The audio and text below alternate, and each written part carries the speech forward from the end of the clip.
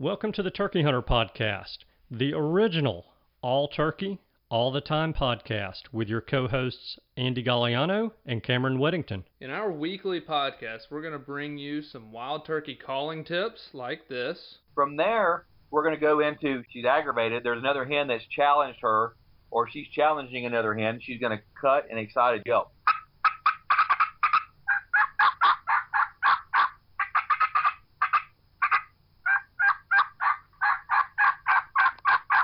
Advice from old pro turkey hunters like this. The turkeys typically don't like, I think, more times than not, to travel in an easterly direction into the sun first thing in the morning, especially after he gets up. It's a blinding thing. It's just like you. It's hard for you to see into the sun. Mm-hmm. So if I have a choice, I'm going to try to make it so that I'm going to be on the west side in the morning, east side in the afternoon of a turkey. Exciting live hunts like this. Holy crap, they're coming.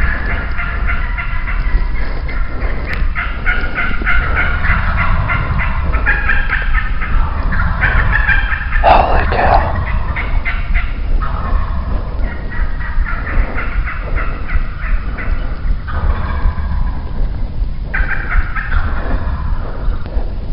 Oh, God.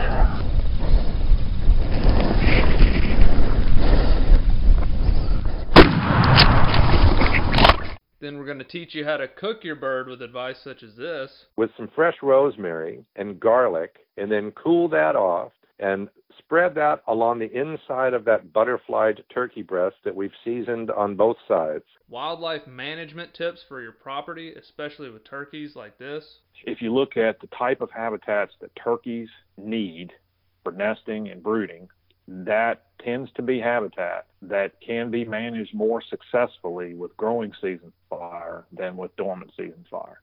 And hopefully along the way, we'll get plenty of these. Well, on November the 28th of 1953, I was hatched. When I popped out of my mom and the baby doctor spanked me on the bottom, I went, ow! And I've been doing it ever since.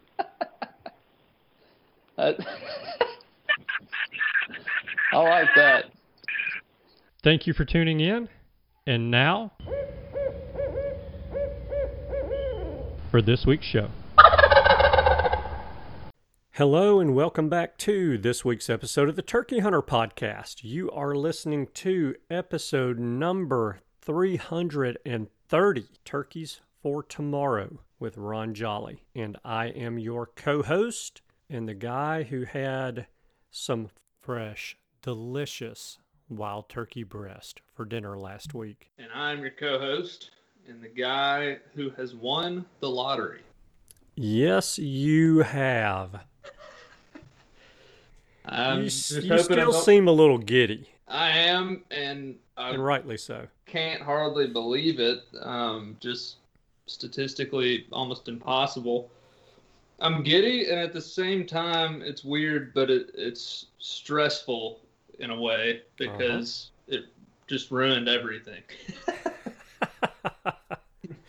So, do tell. Well, for our listeners who are pursuing the Super Slam, which is everybody that's ever turkey hunted now, I drew the Nevada tag for a non-resident.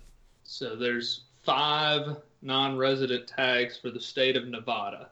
The entire state. Yeah, 5. Now, you can buy a landowner tag from somebody, but that can get expensive. But there's 5 lottery tickets for a turkey in Nevada for a non-resident. I think there's only like 15 so I think there's 25 or maybe a little more for residents. There's not many for residents. And no, I got one of the 5 non-resident turkey tags for Nevada this year. Yeah. Just unbelievable. Can't believe I got it. And went from, I have an Excel document that is planned out to the day, every morning and afternoon, where my location is supposed to be. And now Nevada just hit smack in the middle of my most intense time of the season. And so I'm going to have to tear down and rebuild. But when you draw that tag, it goes to priority A for the season. So Nevada's hit list number 1 now, and everything else will just have to fall into place after that. And I know this is not going to happen for you, but if you had to only hunt Nevada for your out-of-state trips this year, it's worth it. You've got to do it. You've got to take advantage of that opportunity. Yeah, no doubt. And that's not going to happen, guaranteed. Because Right. I only have 8 days that I can hunt it. Exactly. And I'm really hopeful that it's not going to take all 8 days. But I'm just going to have to figure on how this is going to work, because I want to kill there, but I also don't want to, I only can kill one turkey, and I don't want to take off 5 days of work if I only need to take off 2, Right. So I'm going to have to figure out what that means as far as travel. It may be where I book a one-way to get into Nevada, and then as soon as I kill my turkey, book a one-way back out kind of thing. I haven't figured it all out yet. But Well, I can tell you that I know someone who was trapped in Denver and rented a car and drove it back home straight overnight. So, if you get over there with a one-way plane ticket and can't get a one-way plane ticket back, I know somebody that'll come pick you up and bring you back to Jackson. I mean, Denver's a ways, but I believe Nevada, where I'll be hunting, is a 30-hour drive. But there is a positive, and that is that you will not have to drive through Kansas. That is true. I think. Let me look. I may have to, honestly. You go hit Dallas and... Oh, no. Yeah, I go through Nebraska, actually. Okay, well, that's just as bad. Yeah, Actually, Nebraska's got a little change up in it, when you get a little bit further west in the state. Yeah, there's a hill there at one point. Yeah, you can get in the Black Hills, and it'll make things a little interesting if you had to drive it. That's right. No, I'm thinking I'll be able to get a flight somewhere. Yeah, you could easily get back unless there's a major springtime snowstorm, and you've been there, done that. But yeah, if that's the case, I could just run over into California and hunt or something, twist my arm. Right. But absolutely. We're going to have to figure it out. It's got to happen. So yeah.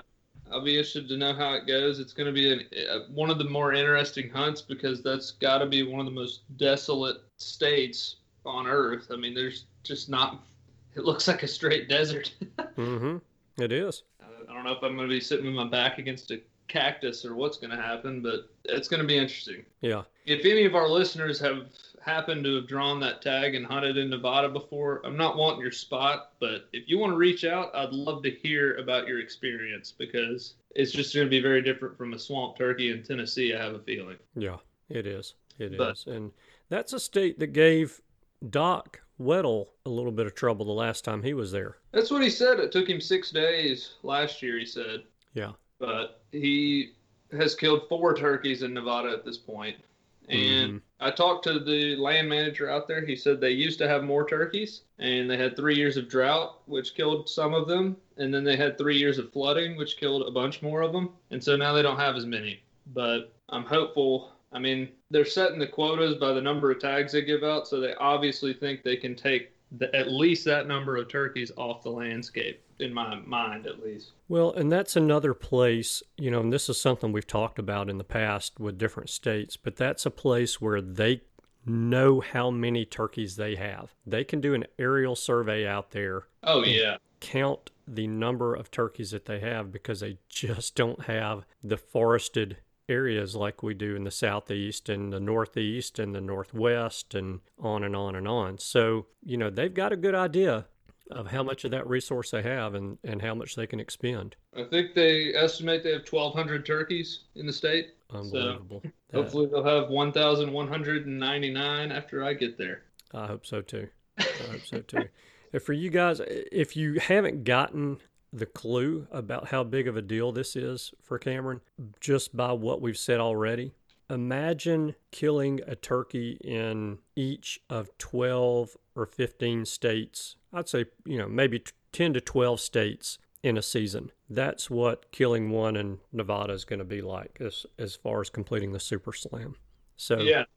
I mean, I was anticipating probably 10 years of putting in, if then, and it just didn't happen. I mean, the land manager for the place that I'm hunting, he said he finally drew a tag this year as well. He's on the same hunt as me, and he's been putting in for 8 years. So this was his 9th year, and he finally drew a tag. Yeah. He has 5 opportunities to get one. Yep. So Yeah.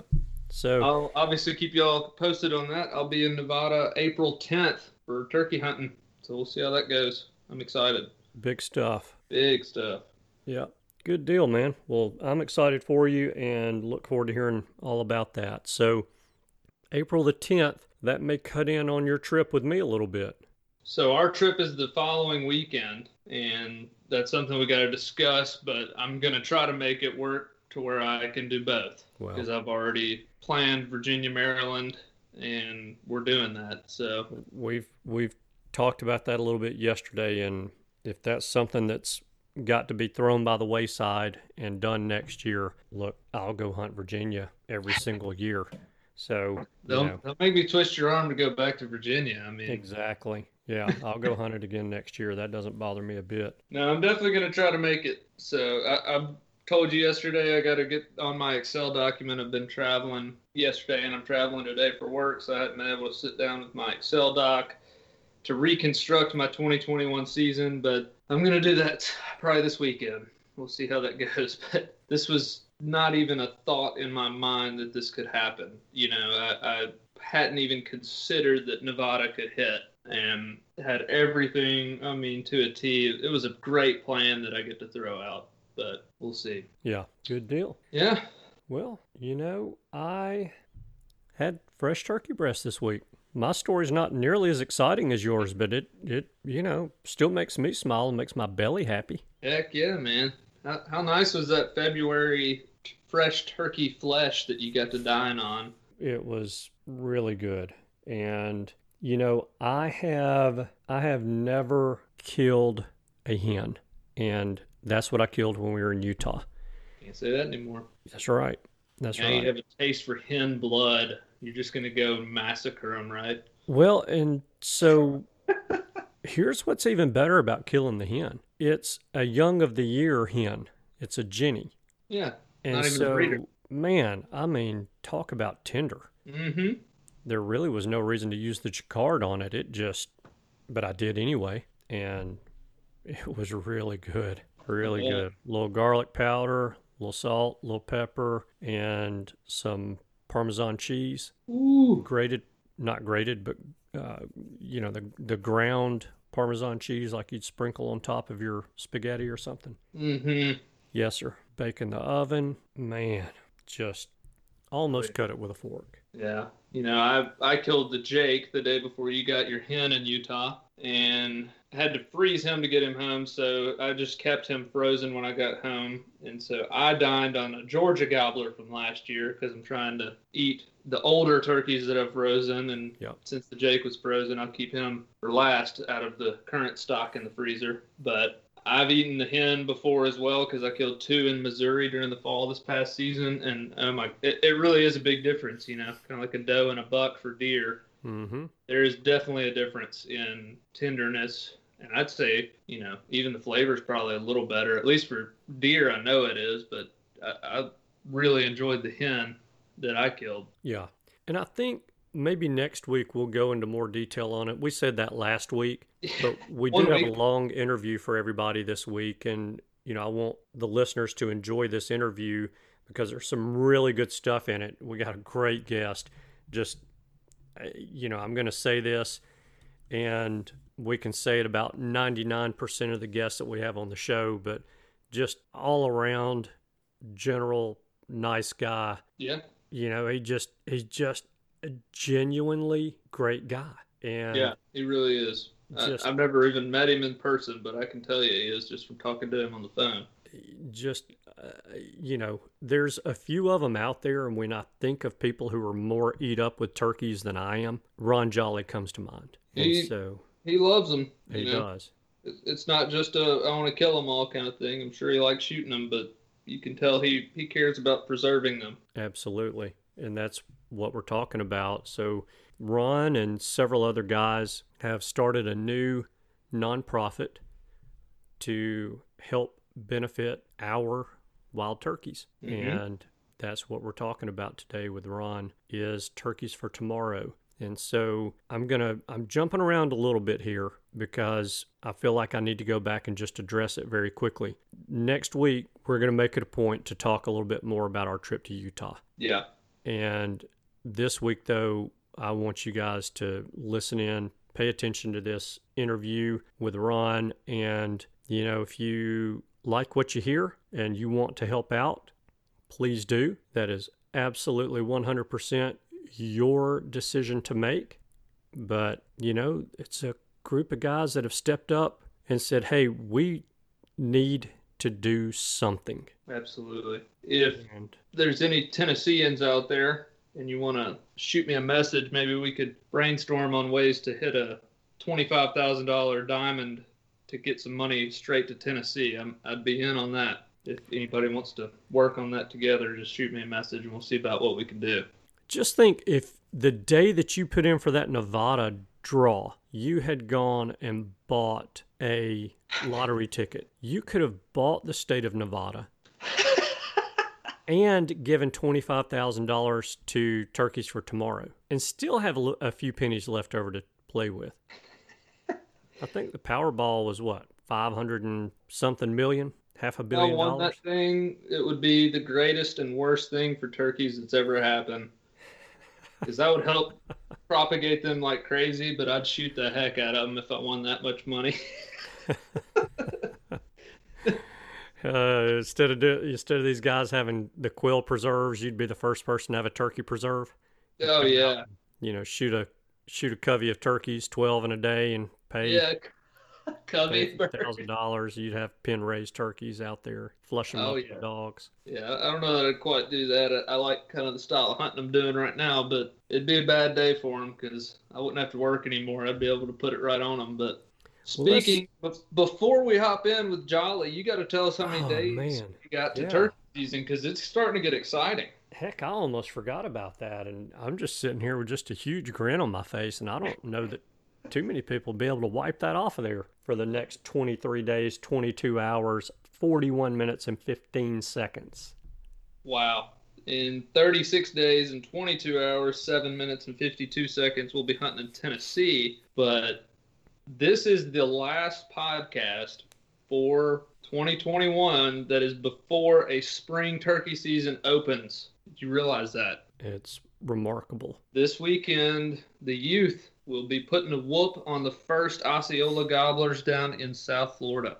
And we wish the Utes much luck. We know some Utes who are out there right now, or headed out there right now, to give it a go, and I hope that they have a lot of success. I do too. So good luck to the youth this weekend in South Florida. We'll try to keep everybody updated each week on new openings that are happening for the season, because starting this weekend, somebody's going to be opening new every weekend for quite a while.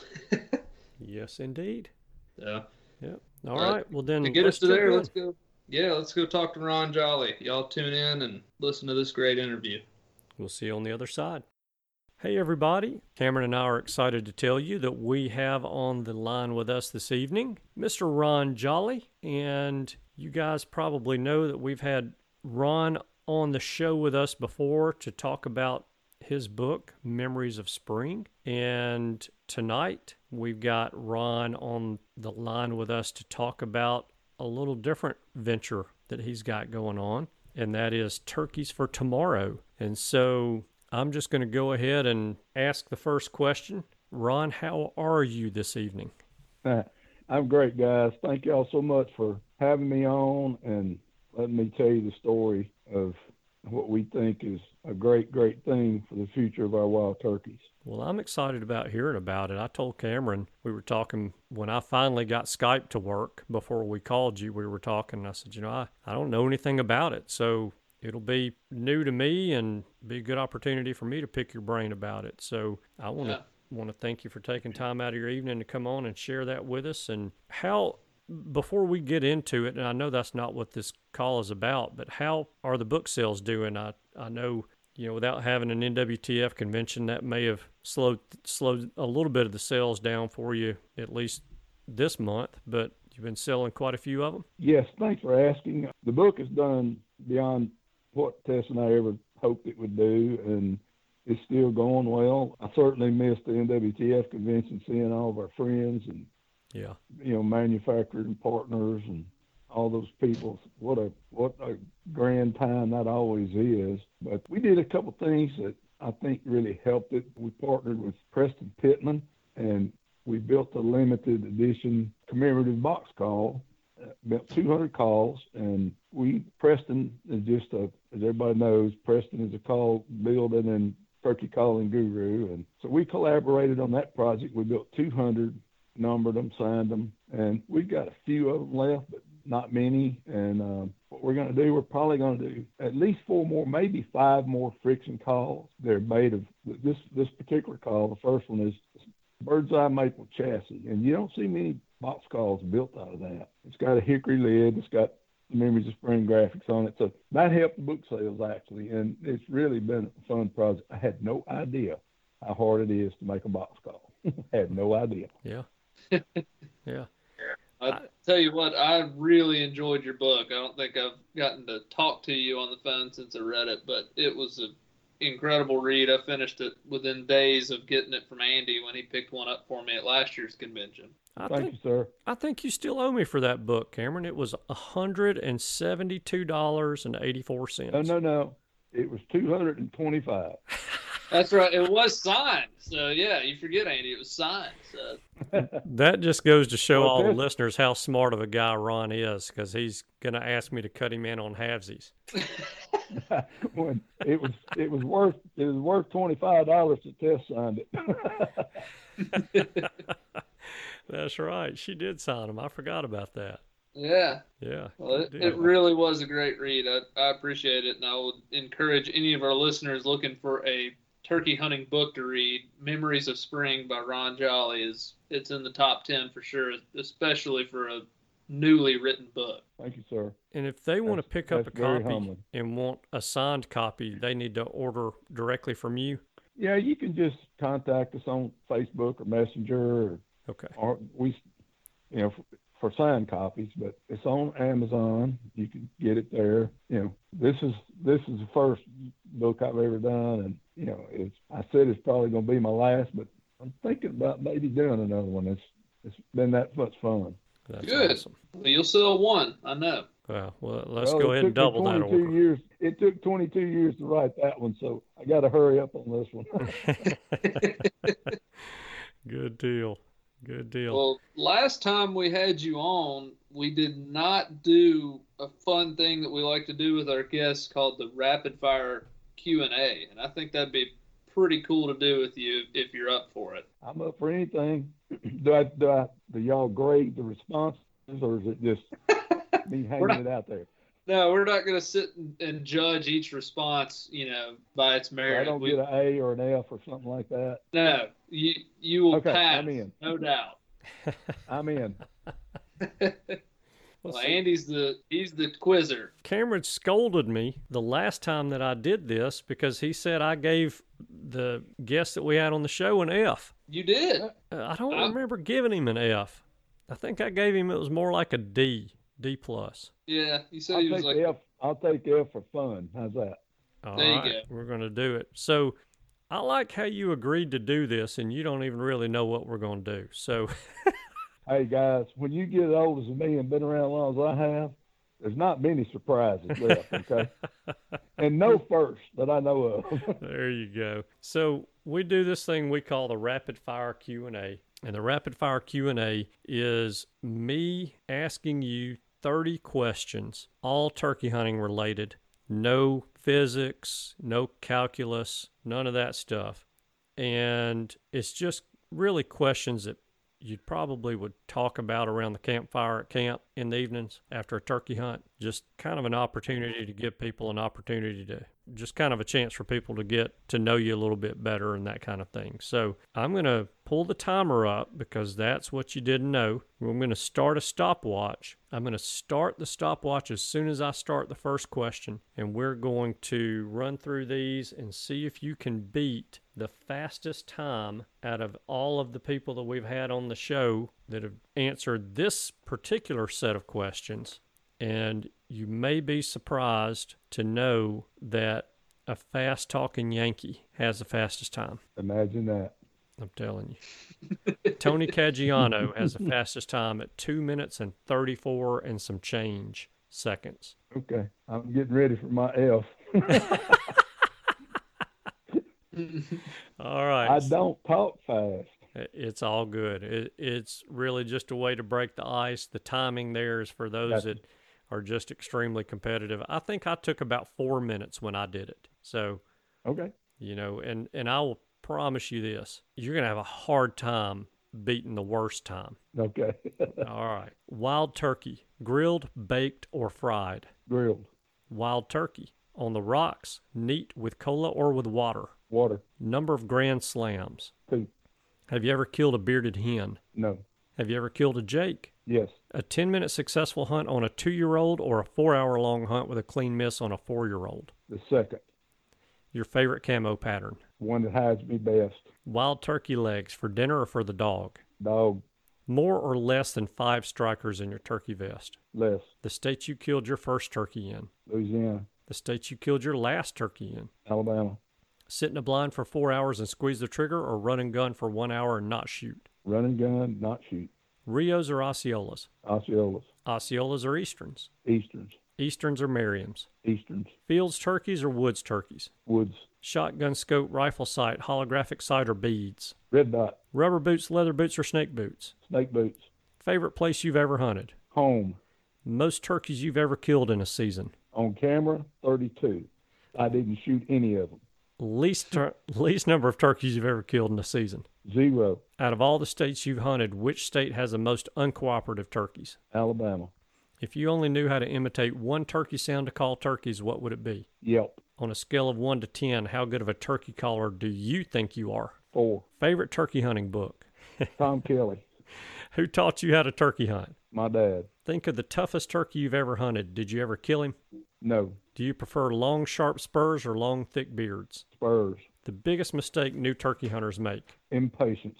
How long does turkey season last in heaven, and what is the bag limit? The bag limit is all you want, and it lasts forever. Oh, my goodness. Man, he killed that. You killed it. I get a B.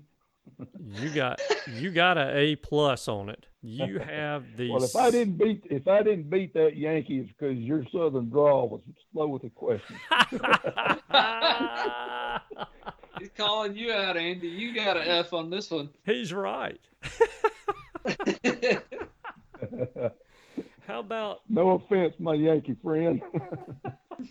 How about 2 minutes and 34.5 seconds? Dang. Caggiano was 2 minutes and 34.28 seconds, and I've got to say that I cannot promise over a quarter of a second that I nailed that right on the timer for either of you. So, look, dude, you bobbled one. I'm gonna put you at an honorable mention. That was great. That was tell you solid. I could have done it faster, but the part about heaven, that's not a waste of my time, boys. There you go. There you go. I'll gladly take second place. Well, get the good Lord in it. That was fun. And when I got about 2 questions in, and I realized Ron's going for this, I wanted to give you the chance. So we got in there and got her done. But that was a lot of fun. I appreciate you playing along with that. Absolutely. That was fun. Thank you very much. Did you notice the Easterns never lost? I did. That's right. I definitely did. No doubt about it. That season that you filmed 32 turkeys and you didn't shoot one, I bet you still had a pretty fun time. That was an incredible year. I started in Florida in early March, and I ended up, I think, in New Mexico in the end of May. And it was every day somewhere. If I didn't hunt, I was traveling to a hunt. And the only turkey that I was supposed to kill was in New Mexico. And Will Primos called me and said, "Jolly, I got some good news and bad news." I said, "What's that? You want the bad news first?" I said, "Why not? What a choice do I have?" So he said, "I know you got your bow with you, and the good news is that Walmart's picked up our Truth 1 elk, Truth 5 or 6 turkeys, and Truth 4 deer." And that's another story all in itself, because that was a long-term struggle to try to sell to Walmart for the first time and not lose your dealer base on the local level. Yeah. Then he says, and Golden Eagle has stepped up, and they're going to be a big sponsor, and they want a turkey killed with a bow. Okay.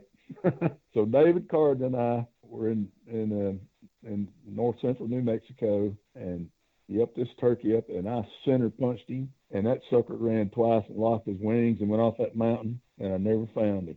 So I decided right then and there, that was the first year in, I don't know, probably 25 years that I didn't kill a turkey, and I made the decision that turkey hunting for me is a shotgun sport. Yeah, I agree with you. That's what I came to as well. I do take a bow some, but I use the broadhead that you shoot for the head, and that is only so that I either 100% miss or he's 100% dead. Well, they didn't have those back then, Cameron. Well, I hadn't killed one with it yet. So.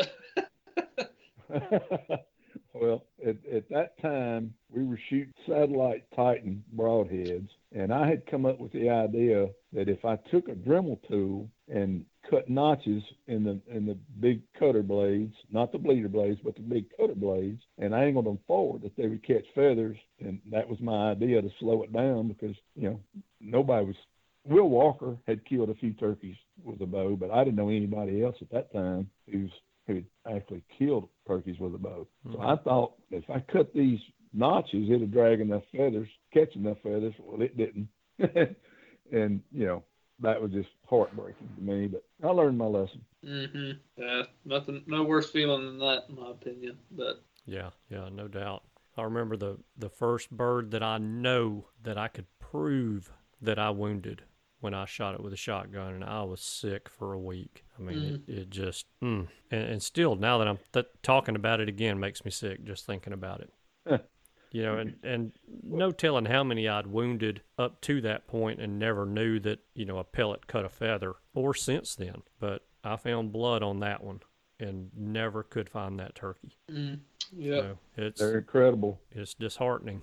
They're tough birds. They don't want to die just as much as we're wanting them to, but it is no fun to do that for sure. But tell us about the new venture. I've seen it on social media now. It's picking up some traction, and I'm excited about turkeys for tomorrow, even though I don't even think I get the whole picture. Could you tell us some about it?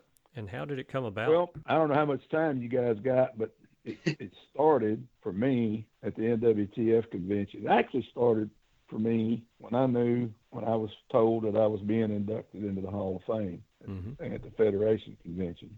And I don't know, I'm a born again Christian, and I believe in Jesus, and there's something came over me. First of all, I still don't 100% believe that something's right when I'm standing on the stage and Preston Pittman and Will Primos are telling me I'm going into the Hall of Fame and they're not in it. That's just, in my mind, I have a hard time wrapping it around that. So when it finally sank in that wasn't a cruel joke conjured up by Preston Pittman, that, okay, there's something going on here, so you need to do this right. And in my acceptance speech, the Lord laid it on me to share what I already knew. Is wild turkey that we have today, and our deer and our quail and the whole thing, the great opportunities we have in this country is all due to hunters. Hunters paid for it. When you buy a hunting license, those funds are eligible for 3-to-1 matching funds from the Wildlife Restoration Act, which is better known as the Pittman-Robertson Act. So, and you guys are probably not old enough, but we brought the turkeys back from the brink, and the state agencies did that. They had the foresight to create partnerships with landowners and hunters and all the people to let's do it, So the trap and relocate stuff, that was all paid for in the beginning, for sure, by $100. And the agencies had the foresight, the equipment, the personnel to take on that huge undertaking all across this country. So when that all came together in my lifetime, I went from when I was a young man or a boy, if I heard a turkey gobble in Louisiana, northeast Louisiana, where I grew up, if we heard a turkey gobble in a little 10-day season, it was a success. Mm-hmm. And I've lived through the heyday in the mid to late 90s and early 2000s when it was at its peak. And then, I've had all that bliss and joy. And I was fortunate enough to actually get paid to go out and show people how it's done with a video camera and with a pen or typewriter. And we've shared that, and we've put that message out there. And guys, I think there's like 6 million people hunting these turkeys today. Well, something has changed, and it could just be the natural cycle that upland birds go through or turkeys go through, peaks and valleys. But a lot of people suspect it's something else. Suspecting it and proving it are two different things. I suspect, it's several things. So, long story short, it's hard for me to condense since last June to today in a paragraph or two. But in June, a bunch of my old buddies from the Primos days and Woodswise days, and they came to the convention, and we decided, you know what? I hadn't seen some of those guys in 20 years, 30 years. We decided we probably ought not wait another 25 years to do this again. So we gathered in June at White Oak Plantation, a reunion of sort where, we cooked crawfish and, ate catfish and shot custom-made rifles and, just had a ball. Yeah. But on Saturday that day, everybody knew that the whole mission of that reunion was for us to sit down and talk about what's going on with turkeys where you hunt. So there were 12 old grizzled guys like me and 2 beautiful ladies like Tess and Jill Easton, who's Jim Spencer's wife. And we sat around in a round table discussion. What's happening with your turkeys in Arkansas or Louisiana or Mississippi and Alabama? There's 4 states represented. There were 500 years of turkey hunting experience sitting at that table. And the deal was, tell me what's happening in Arkansas. Ask a question. If you think that's a question that you think, if answered correctly or addressed properly, would change things in your area. So at the end of the day, there were 14 or 15 questions, I forget. And I wrote a story, and it's in the current issue of Gamekeepers magazine by Mossy Oak. And the subtitle to that, the title is What's Going On with Our Turkeys, or something like that. But the subtitle is If Not You, Who? And the you in that is directed at hunters, because the state game agencies are doing all they can do. They have a budget, and they got to spread it out over the whole spectrum of wildlife management in their state. So if we can raise funds and direct them straight to that agency for turkeys, we love the deer, we love the ducks, we love all that. But we focused on turkeys.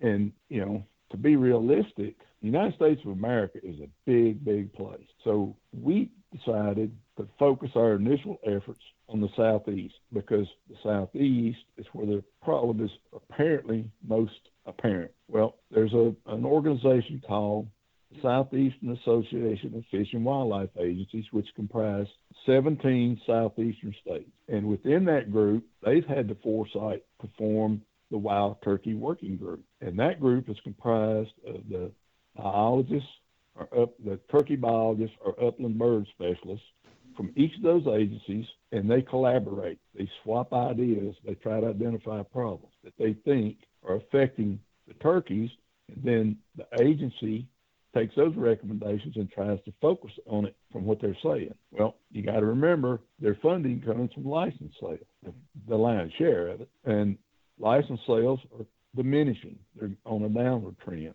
Mm-hmm. So it was just very apparent to us, why not try to raise money? We don't have to reinvent the wheel. They know the problems. They've got the resources, the personnel, the equipment to do it. So if we just put the money in their hands, then they're the logical people to fix it again. Hmm. I didn't do that one in 22 minutes and 23 seconds. You weren't timed on that one either, though. So, I saved it. we want the scoop on this. So, what are some of the things that you expect the states to do with the money that's raised? Well, can I read you our mission statement first? Please, absolutely. Yes. You can go to turkeysfortomorrow.org and you can see all the stuff I'm talking about. Same handle on social media for Facebook, Instagram, and Twitter. But the mission statement is, we support and promote science, conservation, education, and hunting traditions for America's wild turkey resource while working alongside like-minded organizations, state wildlife agencies, hunters, landowners, and universities to ensure we all have turkeys for tomorrow. And that's a little short paragraph, guys, but there's about 3 months of arguing back and forth on what those 4 sentences were going to say. And it's, we try to cover everybody who we think can make a difference in it. Right. But what we're going to do, to cut to the chase, if you click on the website, right under the mission statement, there's a read more button. I'll do that right quick. I'm not reading anymore. I'm just going to tell you. The one thing that we're going to ask the agencies to do is to sign a memorandum of understanding. And that memorandum says that they agree to let us work with their experts and biologists to identify an issue, and let those biologists tell us where we can best apply the funds we raise. With that, there's a responsibility that we're going to ask before we do that from the state itself, and that is, once we apply those funds, we expect a itemized summary and report of where the money was spent. It can only be spent for turkeys, and it must be applied for matching funds, and we get probably a monthly or quarterly progress report from the people applying that money to the project. In turn, on probably a quarterly basis, but absolutely there will be, on our part, a post or a report on the progress of these agencies back to our contributors, because we want them to know where their money's going. We don't, we want them to see the results. So we're trying to build transparency into this. Yeah. Yeah. I like that y'all are going to make them line item, and you will be able to make sure your funds are being used for the intended purpose. That really is intriguing to me. Well, we haven't done it, but I can tell you we will. And it may start with one state. The first state that does it, we may have to prove ourselves there. Guys, we launched this thing a week ago tomorrow. Yeah. Okay. So, there's going to be a bump in the road. There's no doubt about it. There may be something that we have to back up and rethink, but we're not going to get away from that mission statement. That mission statement is in stone. It's in our bylaws. That's what we're going to do. Very good. I like that. I know it's only been a week. Do you think y'all, Southeast, are you going to focus your immediate efforts on states like Arkansas and Louisiana, would you say? They seem to be in the most trouble of their southern states. If I was a member of the Wild Turkey Working Group, Cameron, I could probably give you an answer. I'm going to wait on them to tell me. Okay. We're going to wait on them to tell us. One thing is intriguing. I know for a fact there's going to be a project started in Missouri this spring. It's a 5-year look at radio collar and newly hatched poult. That intrigues me, because they'll see the hen with 9 poults or 7 poults. Well, 3 days later she's got 4 or 2. Where are they going? They want to figure that out. Yeah. There's one wildlife restoration specialist in our group, but in our group we have a former director of Arkansas Game and Fish sitting on our board. We're closely aligned with the people that we've been able to reach out to in the Wild Turkey Working Group on their thoughts on how to best set this up. So what that does, by having a former director of that agency, of one of these big agencies, he's been able to kind of grease the wheels for us a little bit. So if you say that's going to offend somebody, or it's not going to fly politically. And so we've done our best to make this the easy medicine to take, because here's what's going to happen. I know you guys have heard about what's probably going to happen in Alabama in 2022. There's a motion tabled to open the season on the 1st of April and cut from 5 to 3. Well, if that's the right thing, I'm all for it. But the agencies who do those things, that's not going to be a popular decision. It's not going to be, it's going to be a PR nightmare if you think about it. So another thing that we hope to be able to do, and are pretty sure we can, is bring guys like Ray I or Preston Pittman or Cuz or whoever, Michael Waddell, Dave Owen with the Pinotti Project, Chris Eastridge, those young, old guys. It's not just young or old. To fix this, it's going to take everybody. And if it happens real fast and they put us, we're out of business, I'm gonna go turkey hunting and crappie fishing. But we're in this to win it, and nobody can do that except these agencies. They are statutorily challenged and charged to manage and protect the wildlife resource. So nobody else can do it. Yeah. I noticed on your page there was an events tab, and there's nothing under it yet. I know it's only a week, but what kind of events are y'all, kind of envisioning maybe coming? Well, right now, the first thing you'll see there is we're going to do what we call an auction. We don't have members. We're not going to have card carrying members. We're asking for partners. So what we're trying to do is raise funds. So we're going to do a promotion there where a gentleman named Daryl Gregory is organizing that stuff, and he's going to have what Preston Pittman calls a sack full of calls plus one of a kind, and that's one of everything that Preston makes plus a one-of-one call. And then Pistol Creek is one of our other sponsors. It's going to do the same thing. So the first, we'll probably launch that hopefully next week, that initiative, and probably the 1st of April, or the guys who reach a bronze level partner, that's donate or contribute $100. Their name will go in a hat, and there'll be 2 winners pulled out of that. Another initiative that will go there is Mike Robert in Florida is the X-Call company, and he's a master craftsman, and he's going to do a set of calls that he would sell for more than $1,000, and he's going to do that for that $1,000 minimum partner. We're trying to raise funds, guys. So we're coming up with gimmicks. At some point, down the road, we may have a hunt for youth. We may have, right now, I don't know, a week into it, it's hard to imagine, but we tried to put things there that represents things we hope to do in the future. We're going to have in the news event, there's stories by Corky Pugh and Jim Spencer and me, and we're going to do a regular thing where we take one of Miss Tessa's behavior pictures, and we're going to put it there, and we're going to ask these biologists from these cooperating states to say, tell me what's odd about that photo, what that turkey's doing, how rare is it to see that, things like that educate people who they see that, but they didn't catch it in that 1/500th of a second like she does. Mm. Yeah. Now, you mentioned that you're not going to have card-carrying members, that you have asked people to be partners. What's involved in being a partner? Just go to the website, and there's in the banner at the top, it says become a partner. And a partner is a minimum of a $25 donation. That's all it is. And you can go all the way up to $99 and be a partner, and we're going to send you a TFT window decal. And you're a bronze partner, minimum of $100, and it goes up, I don't know, I didn't look at to $1,000, I think, but it's just places where you feel comfortable and you want to help turkeys to the extent you can do that. But the best thing on that page is the diamond partner level. The diamond partner level is a minimum of $25,000. And that level, if you reach that level, that money, you can designate it to stay in your state.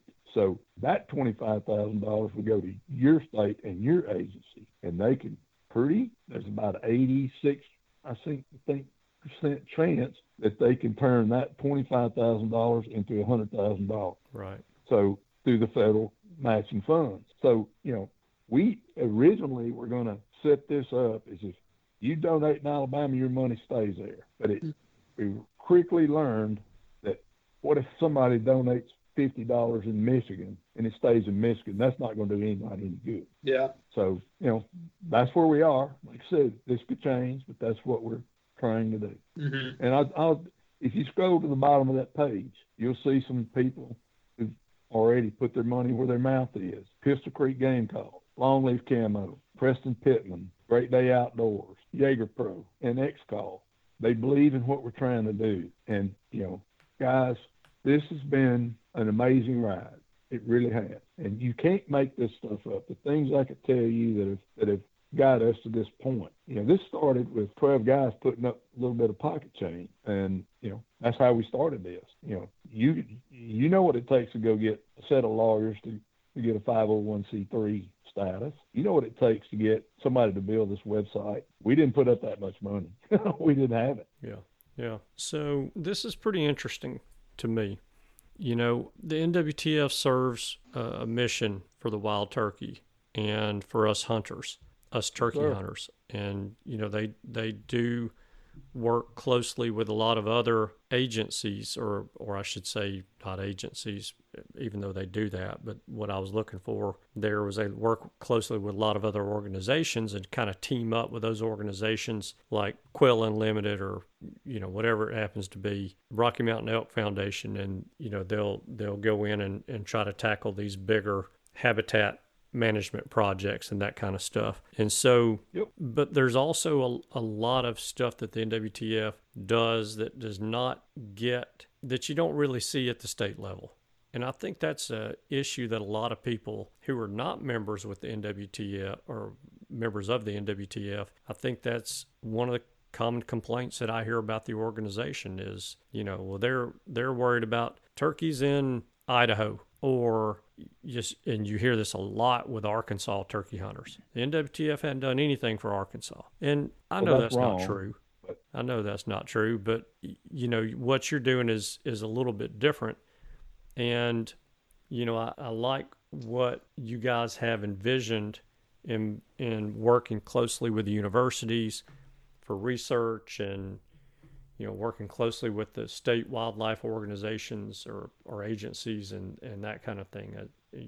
I think it's a great thing y'all are doing here. Well, I was sitting here thinking about, donating to the cause kind of thing. And I think what I might do this year is set an affordable dollar amount. And every time I kill a turkey, maybe I'll send y'all a check for that. And that way I kind of feel like every time I take one, maybe I'm putting one back, It's an awesome idea. Yeah, and hopefully I send y'all a bunch of money. Well, you could also do that when one beats you too, That's true.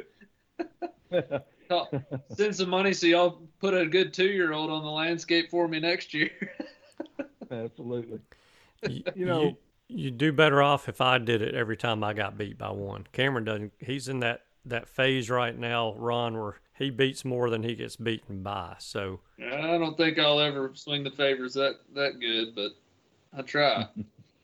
Well, it's great to know that we got them to chase, and that Absolutely. A lot of people care enough about them to try to make a difference. But when you go back to what you said about NWTF, the NWTF put the spotlight on this great resource we have in the sport, and they've done wonderful things.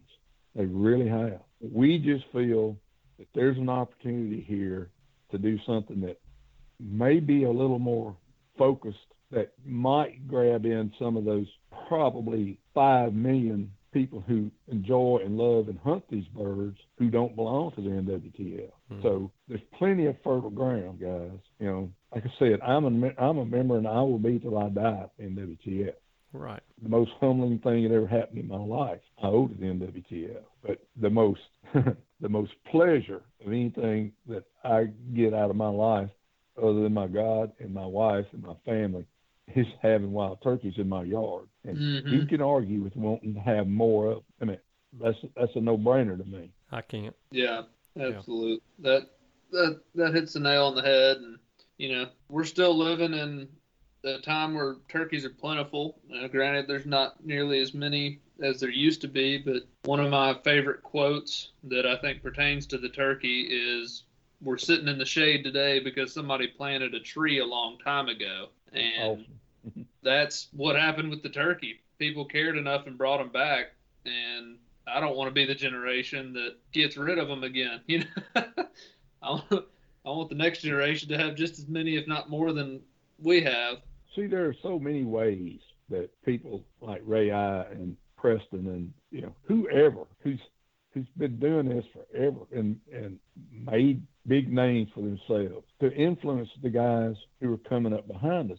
Look at, for instance, Dave Owen with the Pinotti Project. He's got a huge following, and none of those people follow me, guys. But Dave can influence those guys to look at things a little different way. Maybe it's going to slow down. Maybe we have to throttle ourselves a little bit. Maybe we have to support these agencies through the tough times. Because I promise you, the worst PR nightmare for a state conservation agency is to tell you they're going to take away your time or your bag limit. But that's a difficult, hard decision that they got to make. When they know that they have the science to back it up, and that's what's going to turn this thing around over time, because it's not going to happen in a year. It can happen in 2 or 3. Right. If we get great recruitment and everybody focuses in on it and let them get it done. But in the meantime, don't beat them up. They don't want to do it. They're doing it because it's the right thing to do. So you need to get behind them and convince your buddies, say, hey, report your harvest. That's another thing that is mind-boggling to me. In Alabama, we have a game check system that is designed for one thing. It's not designed to take away from your ability to harvest animals, deer or turkeys. It's designed so the people who make those decisions on how many and when you can do it is based on scientific data. And if they are getting bits and pieces of it, they're going to make those decisions anyway. Why not let them make the right one? So get on game check anywhere. Those people need to know. Hunters are the best observers in the world. You think about that. You're out there, during the season. You know what's going on in your neck of the woods. You know if your turkey populations are down, or if you see a turkey that's sick with pox, or one that's been caught and killed by a cat or a bobcat or something. You see that. So there's things you can do on your own that make it easier for those guys, and that's give them the information they need so when they make that decision, it's the right one. Yeah, totally agree. So you mentioned that the state agencies may have an opportunity to do some dollar-for-dollar matching or even 3-to-1 matching. So I probably should say it this way, that they've got the opportunity to do some dollar matching, period, with the feds. Is that something that is 100%? I mean, are they going to be able to turn $1 into 4 total? Most of them, you think? If you purchase a hunting license in any state in the United States, the same for fishing license, it's a different thing. That's the Dingell-Johnson Act. The Pittman-Robertson Act was passed in 1937, I believe, and that is and I don't have my stats in front of me, but I think it's like an 11% self-imposed tax on rifles, pistols, shotguns, ammunition, hunting-related stuff. Hunters imposed that tax on ourselves, and those dollars are collected by the U.S. Fish and Wildlife Service. Don't hold me to that. But the feds get it, and I'm pretty sure it's the Fish and Wildlife Service, and then they look at your state.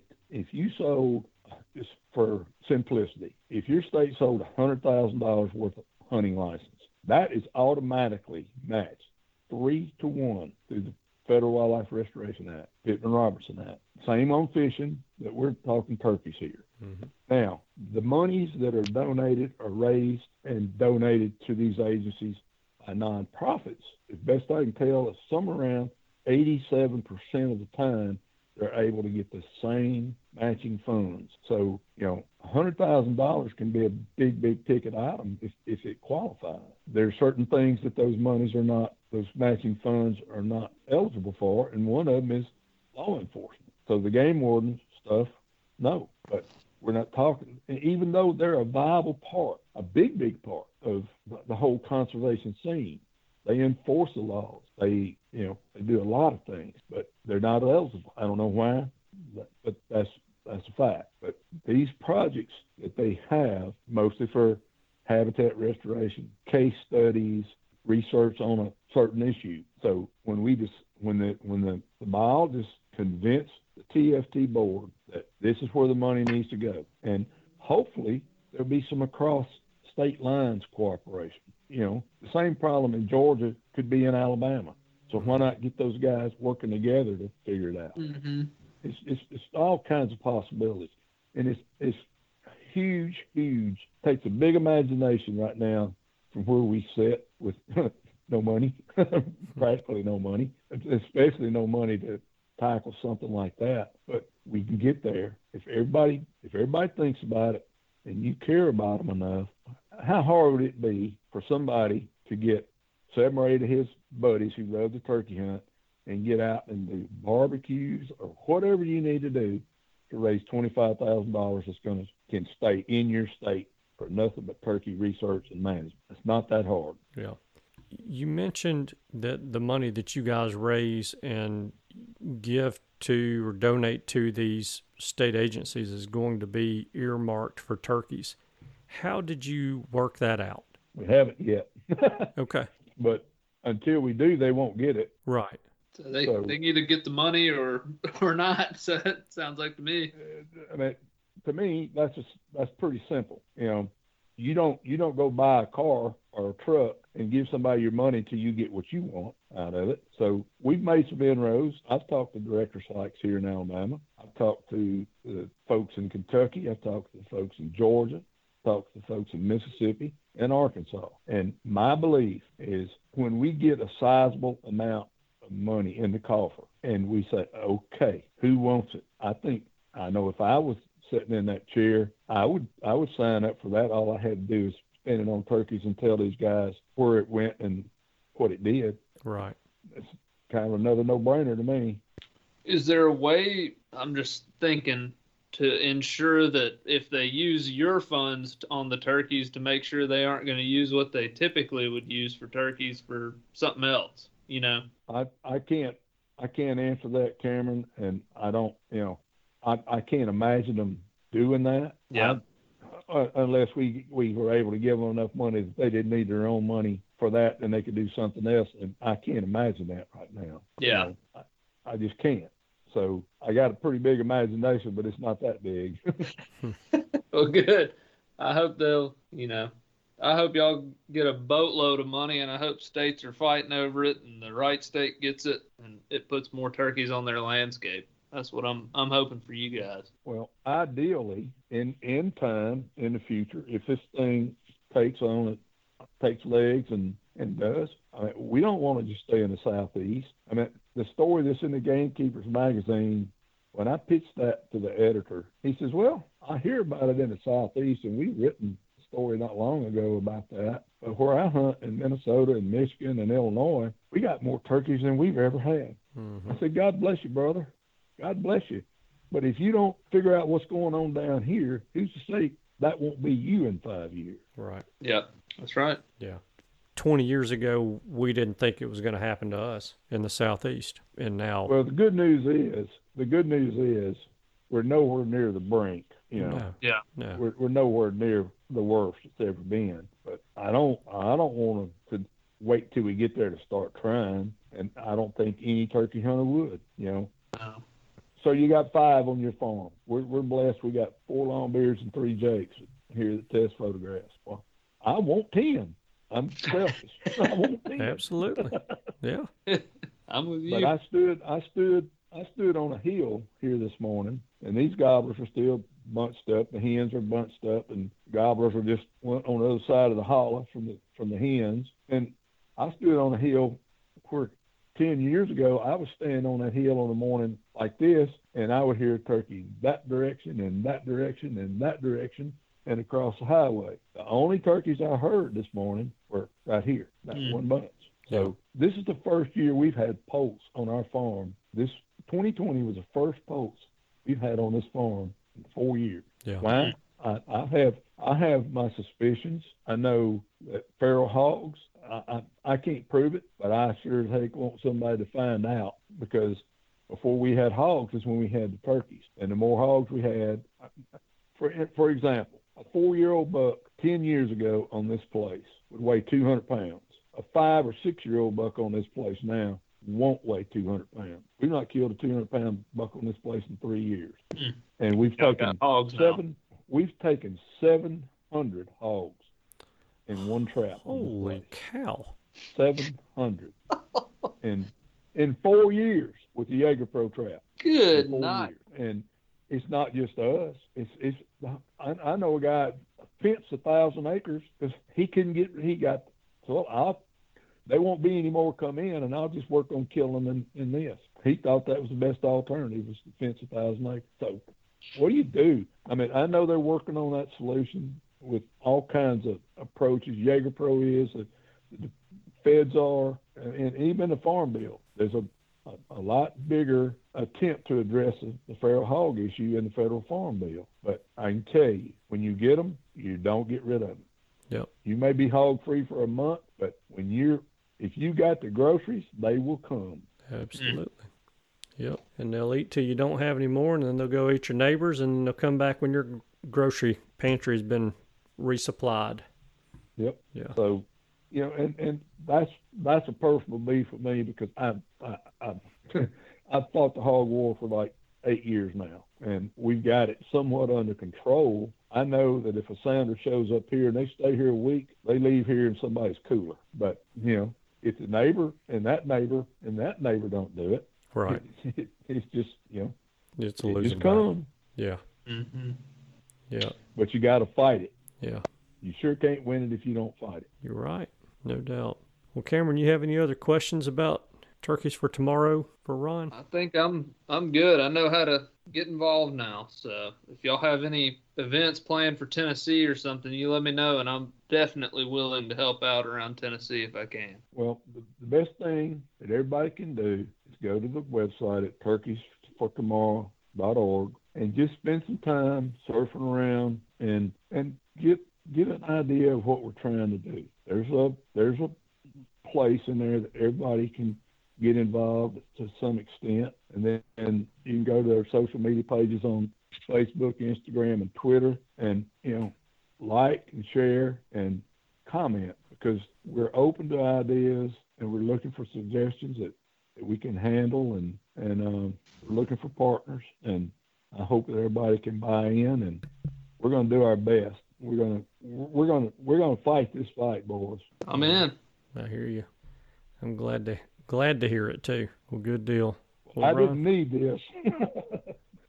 I didn't really need this in my life, but I think that I'm certainly glad that the good Lord put it in my lap, and with this group of guys, they're passionate, and we're studying it, trying to make those relationships, and as you all know, in this industry, it's all about relationships. So check us out and help us out if you can. Yep. I would encourage all of you guys listening to the show to definitely do that. Go on the website. It's turkeysfortomorrow.org. Check it out. And if you feel inclined to become a partner and make a donation, then please do so.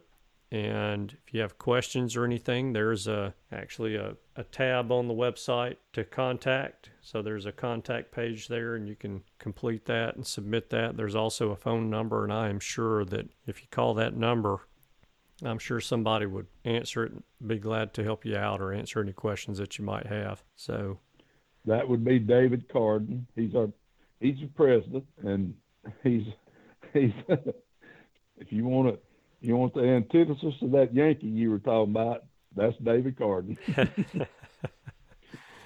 Well, there's nothing wrong with that. I see a 662 area code, so I know where that is. And yeah, that's not a fast talking Yankee.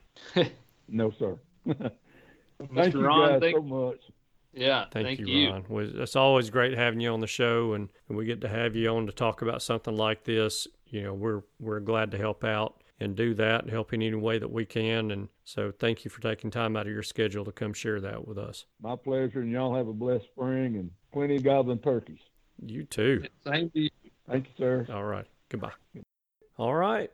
Like I said before we jumped into it, if you guys see fit to become a donor or sponsor for them, then I know that they'll put that money to good use, and it will not go to waste. They'll make sure that money is going to benefit wild turkeys, whether, we didn't really go into this a whole lot about, the donations to the universities and that kind of thing that are actually doing research projects. But that's a place where they can put the money right away very quickly, whether it's buying equipment or just donating cash, whatever it happens to be. And so, yeah, this could be a big deal for a lot of us. It really could. It's going to be up to the people. I mean, it's either going to be a big deal or it could be that it doesn't work out. I mean, it's going to be up to you and me and our donations and that type thing. Yeah. And, we talked about it at great length. I'm not going to talk about it too much more about the Turkeys for Tomorrow thing, but go to the website, check it out, turkeysfortomorrow.org. Don't forget, and that's the favor of the week, but also don't forget part 2 of the favor of the week, which was really the challenge of the week for last week. Still tied into the same theme here. For every one turkey that you kill, try to trap 5 nest predators. And for those of you guys who have those trapping seasons in your state, where you're not just free to trap any time of the year, your trapping season may be coming to an end very soon. So you got to pay it forward. So let's all do our part with that. It's for one landowner to do that, it's not going to make a big difference. But if 1,000, 5,000, 10,000 landowners trapped 5 nest predators each, Lord, that'd make a pretty big deal. So that's the challenge. And if you guys want to share that challenge on social media, we're not looking for any kind of credit. Throw it out there. Make the challenge yours. Challenge your turkey hunting buddies to trap 5 for every one. So, like it. All right. You want to wrap this thing up? Let's wrap it up. Okay. Take us away. Thank you guys so much for tuning in this week. We know that you have choices. We appreciate you spending your time with us. We hope you have a wonderful week, and we look forward to seeing you again next week. Goodbye. Bye. Thanks for tuning in. You were just listening to the Turkey Hunter Podcast. If you enjoyed the show, please go on over to iTunes and leave a 5-star review. And make sure to head over to www.iamturkeyhunting.com to subscribe for free turkey hunting tips, tactics, strategies, and product reviews to help you have a more successful turkey season. And stay tuned for upcoming episodes on hunting afternoon birds, how to film your hunt, and the breeding cycle of hens, as well as some guest interviews. Thanks again for listening. We know your time is valuable, and we appreciate you sharing some of it with us. See you next week.